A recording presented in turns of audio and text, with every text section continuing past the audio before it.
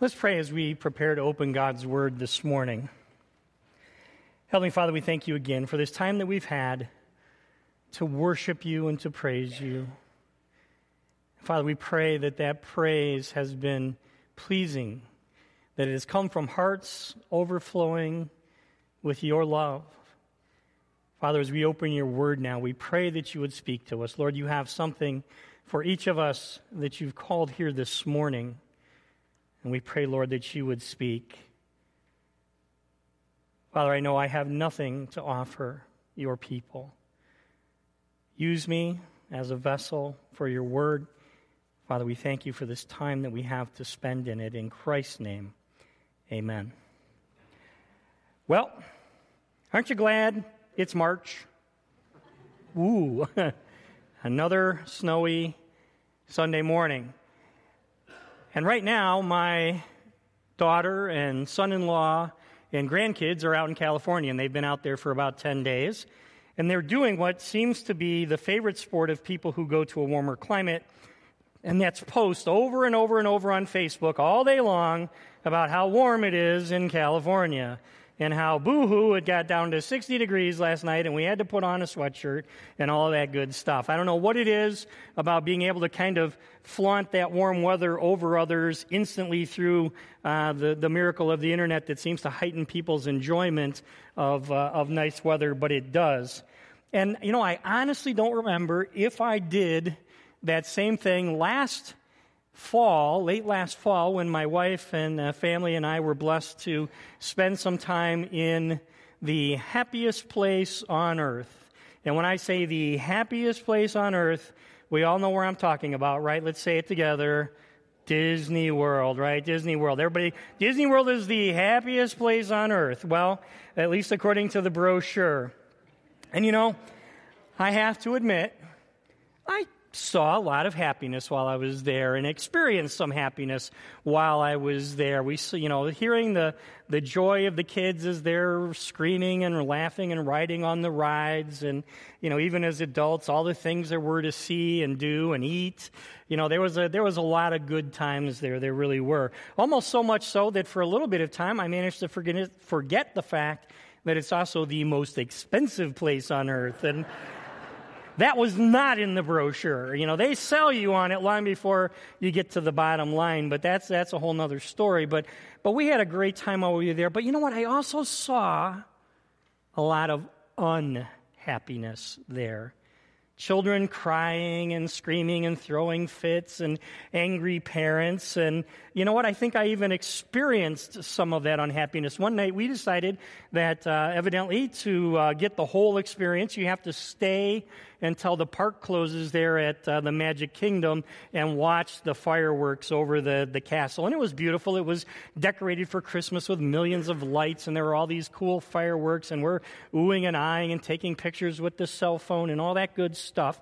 And it was wonderful, and I felt at one with my surroundings. And then those fireworks ended, and however many thousand of us tried to get out of that park at the same time. And the happiness started to seep away because we were this throng of people trying to move our way en masse out of the park and through the gates and out into the transportation. And we're moving along at a snail's pace. And right behind me is a lady who keeps banging into my Achilles tendon with a stroller. And I promise you, she got me no less than a dozen times. And I started moving over to get out of her way. But evidently, I cut a pretty wide path through a crowd, so she stayed right behind me, and bang, bang, bang. So now I get out, and now we get to the monorail, and we stand in line forever for the monorail. And we finally get on the monorail, and all the seats are taken, so we're standing up and swaying back and forth. And we finally get to the station, and guess what? We can't get back to our hotel room now because they've closed Epcot, and the way we normally cut through from that monorail is now closed to us. Back on the monorail, back to where we started at the Magic Kingdom, and start all over again. And finally we get home, back to the hotel, and by the time I drag myself up the stairs and throw myself down in that bed, I'm thinking, happiest place on earth, my foot. But all in all, it was fun. It was happy. But the reality is that The happiness of the world, the happiness that the world promises, is elusive and it's fleeting. But we're inclined to chase after it. Think about the words of our founding fathers. We hold these truths to be self-evident, that all men are created equal, that they are endowed by their Creator with certain unalienable rights, that among these are life, liberty, and the pursuit of happiness. Did you catch that? Endowed by the Creator with these unalienable rights of life and liberty, and the pursuit of happiness, the opportunity to chase after it, not the guarantee of happiness. And you don't have to live too long on this earth before you realize that the pursuit of happiness is exhausting, and ultimately it's unfulfilling. And that's because we weren't created to exist on the happiness of this world. We were created to exist on something immensely more powerful and satisfying than that, and that's the joy of the Lord. And that's what we're going to be looking at this morning, is the joy of the Lord versus the happiness of the world. And we're going to be moving through various scriptures this morning, but if you want to start with me, you can open your Bibles to Ecclesiastes chapter 2. We're going to begin in verse 26 of chapter 2 of the book of Ecclesiastes, and this is what it says. For the one who pleases him, God has given wisdom and knowledge and joy, but to the sinner he has given the business of gathering and collecting, only to give to the one who pleases God. This also is vanity and a striving after the wind. That's our first point for this morning. Joy comes from God, not the world. Note what Solomon said there. He said, God has given wisdom and knowledge and joy. But to the sinner, he's given the business of gathering and collecting, striving after the wind, because God's joy is a gift. But the happiness of the world is toil. It's work. It's something that we have to strive for. Merriam-Webster says to strive means to make great efforts to achieve or obtain something. So we have to make great efforts to obtain the happiness of this world. And I got to thinking about those efforts. What are those efforts? And in my world, when I'm starting to consider how I would do something, the first thing I usually do is go out to the internet and I'll Google it and see what I can glean from those sources.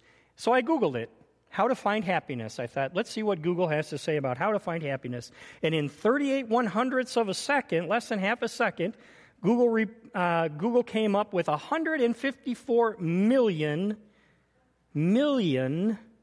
hits, literally millions of ideas on how to be happy. And there were a lot of them, 5 steps to happiness, 6 steps to happiness. The overall winner was a WikiHow entitled 28 Steps to Happiness. And I'm thinking, oh, is that all? You know what, if that was the definitive guide for happiness, I'd just be unhappy for the rest of my life because I'm not dealing with anything that has 28 steps in it.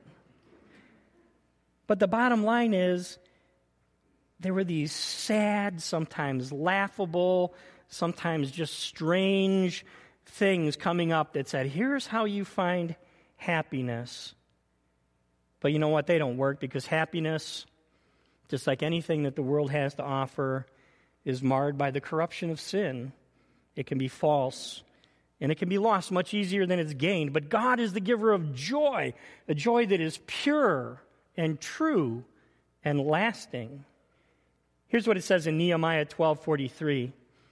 And they offered great sacrifices that day and rejoiced, for God had made them rejoice with great joy. The women and children also rejoiced, and the joy of Jerusalem was heard far away. God had made them rejoice with great joy, because joy comes from God, not from the world. See, joy is a quality. It's not an emotion. Happiness is an emotion, and our emotions are continually changing. But joy, true joy, is found in the lives of believers who are filled with the Spirit, because joy is a fruit of the Spirit. Galatians 5:22 and 23 says this, But the fruit of the Spirit is love, joy, peace, patience, kindness, goodness, faithfulness, gentleness, and self-control. See, God's Spirit is the source of God's joy. So the more I'm filled with the Spirit, the more of God's joy I'm going to have in my life. And if we want to truly experience God's joy, then we have to remember that it comes from Him and never from the things of this world. Well, we also need to understand that joy is not affected by our circumstances. See, happiness depends on circumstances. The word itself is derived from the Middle English root of that word is hap, which meant chance or good luck. Literally, happiness was something that came by pure chance or just by good fortune that you had happiness. The bottom line is that happiness depends on circumstances. If things are going well, we're generally happy. And if things are going poorly, we're generally unhappy. There's a cause and effect relationship there. And here's an example from God's Word. Look at the book of Jonah. In Jonah chapter 4, we read this. Now the Lord God appointed a plant and made it come up over Jonah so that it might be a shade over his head to save him from his discomfort. So Jonah was exceedingly glad because of the plant. But when dawn came the next day, God appointed a worm that attacked the plant so that it withered. When the sun rose, God appointed a scorching east wind, and the sun beat down on the head of Jonah so that he was faint. And he asked that he might die, and said, "It is better for me to die than to live." Wow. So there's a plant shading Jonah's head, and he's exceedingly glad. And the next day, that plant withers and dies, and the sun beats down on him, and Jonah is distraught to the point that he wants to die. You see, his circumstances are controlling his happiness. His emotions are all over the place. He's up and he's down. In today's world, they would have slapped a bipolar diagnosis on Jonah faster than you could say, "One ticket to Tarshish, please." But we know the rest of the story. Jonah had no joy because he was outside of the world of God, and he was chasing after the fleeting happiness of the world. He was chasing after something as elusive as shade in the desert. If you start tying your happiness to shade in the desert, it's not going to work. It didn't work 2,800 years ago in Nineveh, and it's not going to work today in Oswego, Illinois. Because circumstances change. And if your happiness is tied to them, you're going to be continually disappointed. You're going to be on that same emotional roller coaster that Jonah found himself on, up one day and ready to die the next. And I think we understand that, we know that, but rather than looking to the Lord for true joy and something that's going to last in our life, we still find ourselves caught up in this chasing after the happiness of the world, trying to manufacture circumstances in our lives that are going to bring some happiness or some sense of happiness. And as hard as that is, as hard as we're striving, the happiness never lasts. It's fleeting. It passes. It goes away. And unfortunately, when some fail to find the happiness, then they start to try and get away from the unhappiness, and things get even more desperate, and we see drugs and alcohol and illicit relationships and all the things that people try to do to self-medicate, to get away from that unhappiness that they feel, or to fill that hole in their lives where they're looking for happiness. But just like Jonah, they're going to find that whatever little bit of happiness they do find is going to die. It's going to wither quickly. But the good news is that God offers us a joy that is completely and totally unrelated to our circumstances. A joy that is lasting and fulfilling no matter what is going on in our lives, no matter what. Look at this passage from the book of Acts. This describes the ordeal of Paul and Silas after Paul had cast a demon out of a slave girl. Here's what it says in Acts 16:23 through 26. And when they had inflicted many blows upon them, they threw them into prison, ordering the jailer to keep them safely. Having received this order, he put them into the inner prison and fastened their feet in the stocks. About midnight, Paul and Silas were praying and singing hymns to God, and the prisoners were listening to them. And suddenly there was a great earthquake, so that the foundations of the prison were shaken, and immediately all the doors were opened, and everyone's bonds were unfastened. Paul and Silas were persecuted, beaten, locked up in jail in stocks, but they didn't lose their joy. They were singing hymns to God. They were rejoicing in the middle of the night after the beatings, despite their pain and their suffering. Now, surely they weren't happy. Their circumstances would not allow them to be happy. But their circumstances couldn't touch the joy of the Lord, much less take it away from them. And we see this theme repeated throughout Scripture.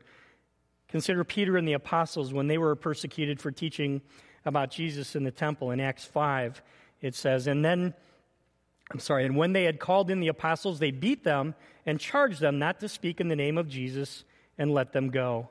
Then they left the presence of the council, rejoicing that they were accounted worthy to suffer dishonor for the name. Again, these men had been beaten, threatened, told to stop doing what God had called them to do. Surely they had plenty of reasons to be unhappy. But they rejoiced because the Spirit was thriving in them. They were filled with the Spirit. And nothing was going to take that away from them. So joy comes from God. It's not affected by our circumstances. So we may be asking ourselves then, why am I not experiencing God's joy the way I should be? Well, we've noted that joy is a fruit of the Spirit, so we can't manufacture it, we can't fake it, we can't force it. But there are things we can do to increase it in our lives, and that's our third point this morning. We can increase our joy by focusing on God. That sounds very simple, but we're going to see it's a little more complex. What we need to do is take the focus off of ourselves and get it back on the Lord where it belongs, to stop worrying about our lives and chasing after the things of this world and concentrating on the things of God.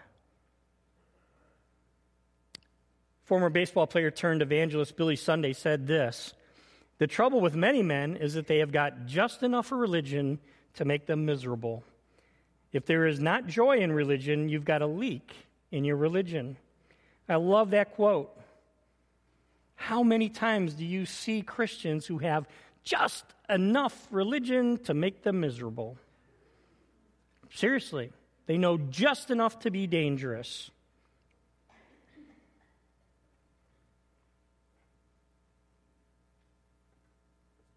When we don't have that joy in our lives, it's because we've got that leak in our religion. There is a leak in our joy. So how do we fix that leak? What can we do to recapture the joy that God has intended for us? Well, one of the first things we need to do is to confront unconfessed sin in our lives. Folks, sin blocks that relationship with God. It keeps the Holy Spirit bound, can't work in our lives, and we have that sin. It's going to kill our joy faster than anything else. We have to have a right relationship with God if we expect to experience His joy. Psalm 51, 7 through 12 says this: "Purge me with hyssop, and I shall be clean. Wash me, and I shall be whiter than snow. Let me hear joy and gladness. Let the bones that you have broken rejoice. Hide your face from my sins and blot out all of my iniquities. Create in me a clean heart, O God, and renew a right spirit within me. Cast me not away from your presence, and take not your Holy Spirit from me. Restore me to the joy of your salvation, and uphold me with a willing spirit." You see, that Psalm of David was written after he had had his affair with Bathsheba and after he had sent Uriah the Hittite to his death. You see, David knew something about unconfessed sin, and it had robbed him of his joy. So he pleads with God to cleanse him of that sin and restore his joy. And if we want joy in our lives, God's joy in our life, we too have to confess our sins to Him and plead with Him to cleanse us and restore our joy. Another thing that we need to do is to recognize that God is joyful.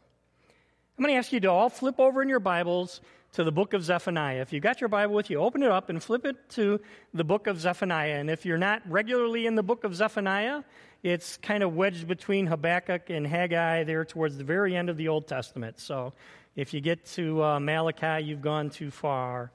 Back up, get to Zephaniah. And find in your Bible Zephaniah 3:17. Zephaniah 3:17 says this, "The Lord your God is in your midst, a mighty one who will save.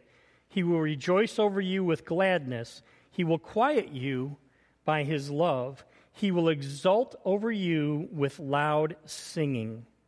Wow. Did you get that? God rejoices over you. God exults over you with loud singing. Is that a part of your perception of God? Do you recognize him as a joyful God who sings joyfully when he thinks about you? You know, unless you're one of these people who doesn't like to mark up their Bible, underline that passage. Underline Zephaniah 3:17 and mark that page. And go back there regularly and be reminded that God is a joyful God who finds joy in you.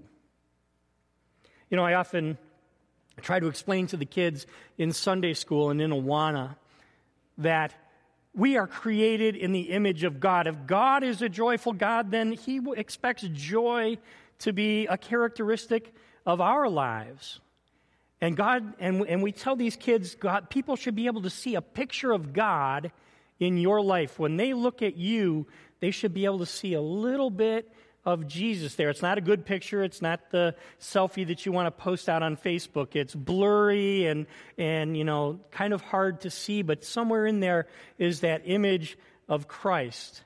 And you know what? If people aren't seeing the joy of God in your life, then that picture is a little bit fuzzier. It's a little dimmer. Maybe it's disappeared altogether. We need to remember that God is a joyful God. We also need to keep our spiritual tanks full. You know, in this time of year, I constantly remind my kids, fill your tank, fill your tank, fill your tank. Get that car filled up. Don't let the tank get low. And my good friend and personal mechanic, Kevin Kraus, always yells at me because I let my tank get low when I'm driving my van, and he tells me that's going to cause the gas pump in the van to burn out. He keeps telling, just keep your tank better than half full or whatever. And, you know, if that's good advice for our vehicles, keep your tank full, well, it's certainly good advice for our spiritual tanks if we want to enjoy God's joy in our lives. Because if joy is the fruit of the Spirit, then we need to be filled with the Spirit in order to have that joy. Romans 8:5 says it this way, "For those who live according to the flesh set their minds on the things of the flesh, but those who live according to the Spirit set their minds on the things of the Spirit." And we need to set our minds on the things of the Spirit, the very thoughts and ways and plans of God as revealed to us through His Scriptures. And the only way we can do that is to dedicate ourselves to prayer and Bible study and worship and fellowship and service. We have to be devoted to these things, chasing after these things, not the things of the world. We need to be worshiping God on a daily basis. We don't just worship here on Sunday mornings. We're to worship God on a daily basis.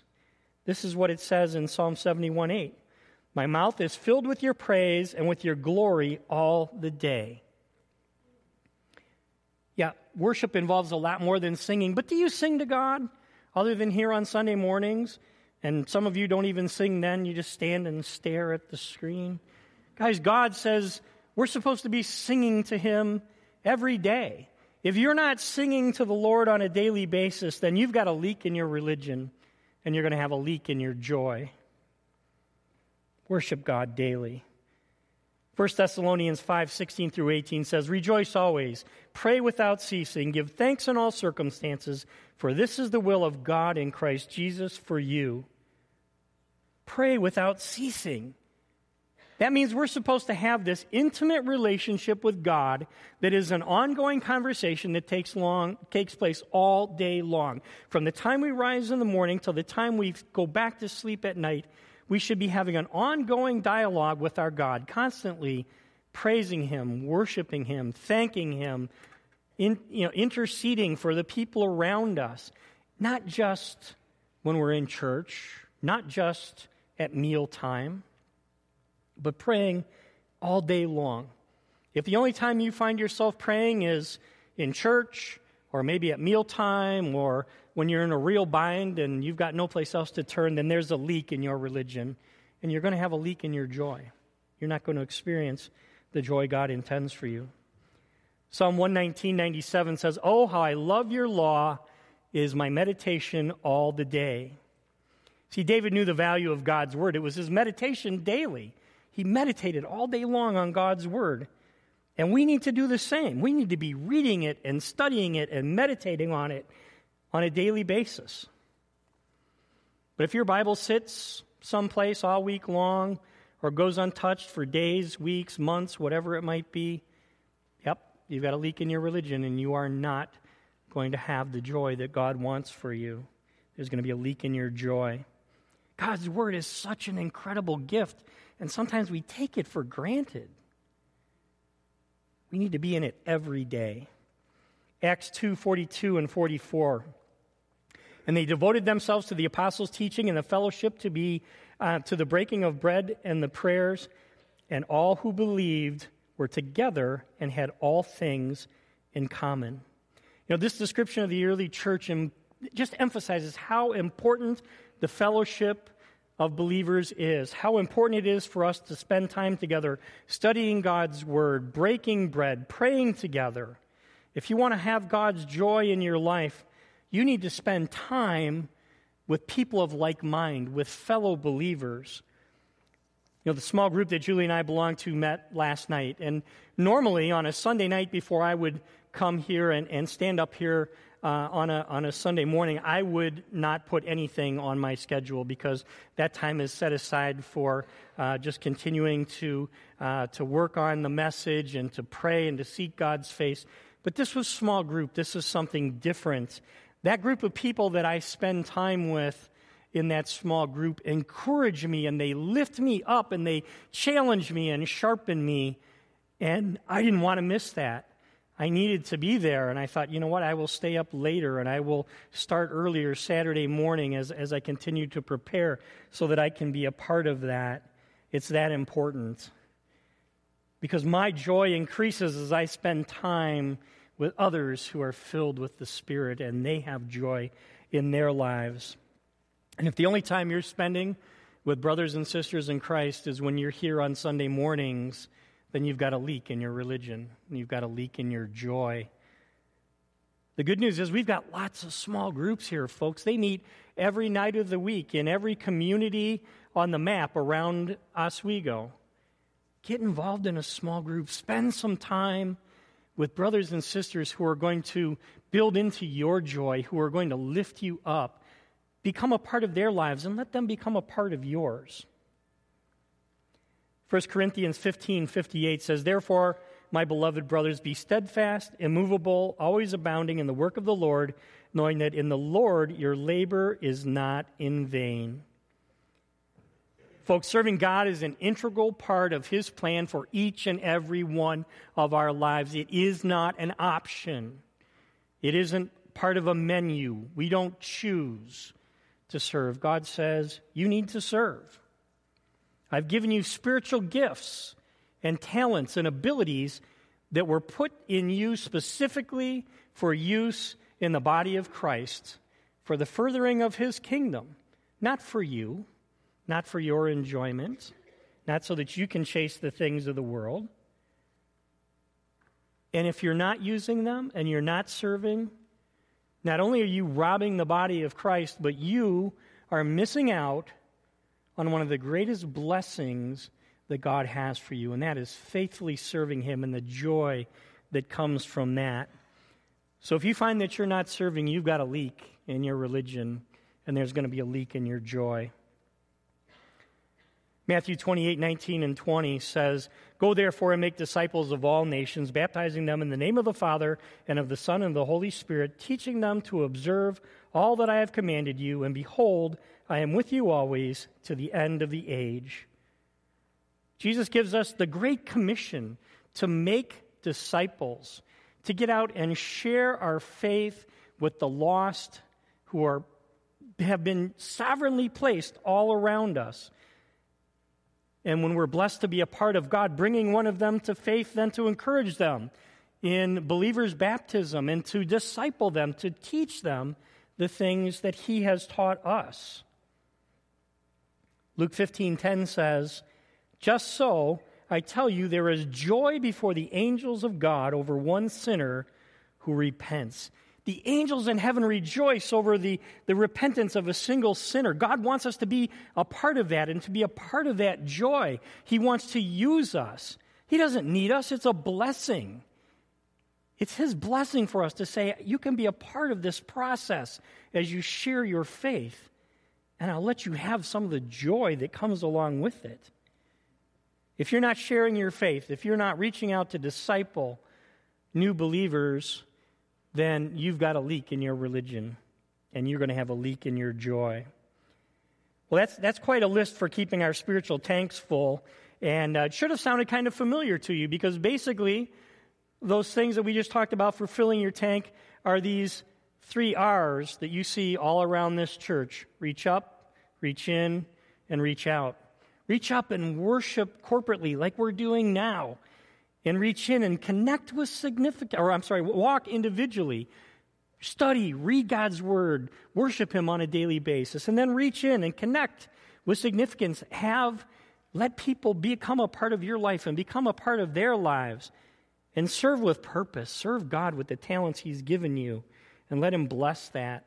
And then reach out and evangelize the lost and disciple the saved. These are the things that a fully committed disciple of Christ who wants to live a Spirit-filled life and be filled with His joy are going to focus on. Not focusing on the things of the world, chasing after that elusive happiness it's just a lie. Now, I can hear you thinking, that sounds good. Sounds real good, Bill, but guess what? I just don't have time for all of that. This came up in our small group last night. We feel squeezed by our schedules. We don't have time to read our Bible every day, or to serve in another ministry, or to get over and share God's Word with our neighbor. And, that sucks the joy out of us too, those schedules that are so crammed, so tight. And we say there's just not enough time in a day. Well, guess what? God Himself ordained the amount of time in a day. At the creation of this world, He ordained that there would be 24 hours in a day and 7 days in a week and 365 days in a year. And if we find that there's not enough time for us to be about the things of God, it's not because there's too little time. It's because we're focusing on the wrong things. We're doing some things that God would not have us do with our time. Because to insinuate that there's not enough time in a day is to insinuate that God made a mistake, and God does not make mistakes. See, we might have to reprioritize our lives. We might have to let go of some things that are good, but not the best, not God's best, so that we can focus on the things that will fill us with God's Spirit and cause us to have that joy that knows no circumstances, that the world cannot touch. So let's recap. Joy comes from God, not the world. Joy is not affected by our circumstances. We can increase our joy by focusing on God, and to do that, we need to confront unconfessed sin, recognize that God is a joyful God, and keep our spiritual tanks full. Now, if you're here this morning and this idea of God's joy sounded good, but you don't have it in your life because you don't have His Son, Jesus Christ, in your life, then He's calling you to make a decision today to ask His Son for the free gift of salvation that He freely offers you. In order to have this joy, you have to have the Son. You have to have the gift of the Holy Spirit in your life. It can't be there any other way. If you're here this morning and you've never accepted Christ as your Savior, God is calling you to do that today. And if you feel Him working in your heart and calling you towards the joy that only He can give. In a minute, I'm going to pray. And at the end, I'll say a quick prayer, and you can pray that prayer along with me. Let's pray. Father, we thank you for this time that you've given us in your word, and we thank you for the blessing of the filling of the Spirit in our lives. And Lord, we ask that you would help us to be faithful, to concentrate on those things that will fill us with your Spirit, that will keep our tanks full. Father, we thank you for the opportunities that you give us to share your blessings with others, and ask that you help us to do that, to serve others and to connect with others, to reach out to our unsaved neighbors and to disciple those who have come to a saving faith. Lord, you bless us with those opportunities, and we need to be faithful to them when you bring them into our lives, and we ask that you help us to do that. Heads are bowed and eyes are closed. If you're here this morning and you feel the Lord calling you to make a decision to accept his Son Jesus as your Lord and Savior, then you can just say this prayer along with me. Lord, I know I'm a sinner, and I know that sin was going to keep me separated from you forever. But Father, you love me enough to send your Son, who was perfect and blameless, but died on the cross to pay the price for my sin. And Father, you raised him again on the third day and gave him victory over sin and death. And I ask, Jesus, that you forgive me for my sin, that you come into my life, be my Lord and Savior. Thank you, Jesus, for all you do for me. I pray this in your name. Amen. You know, if you prayed that prayer today for the first time, God has promised to save you. You have become his child, and he can begin to fill you with the joy that only he can provide. If you did that today,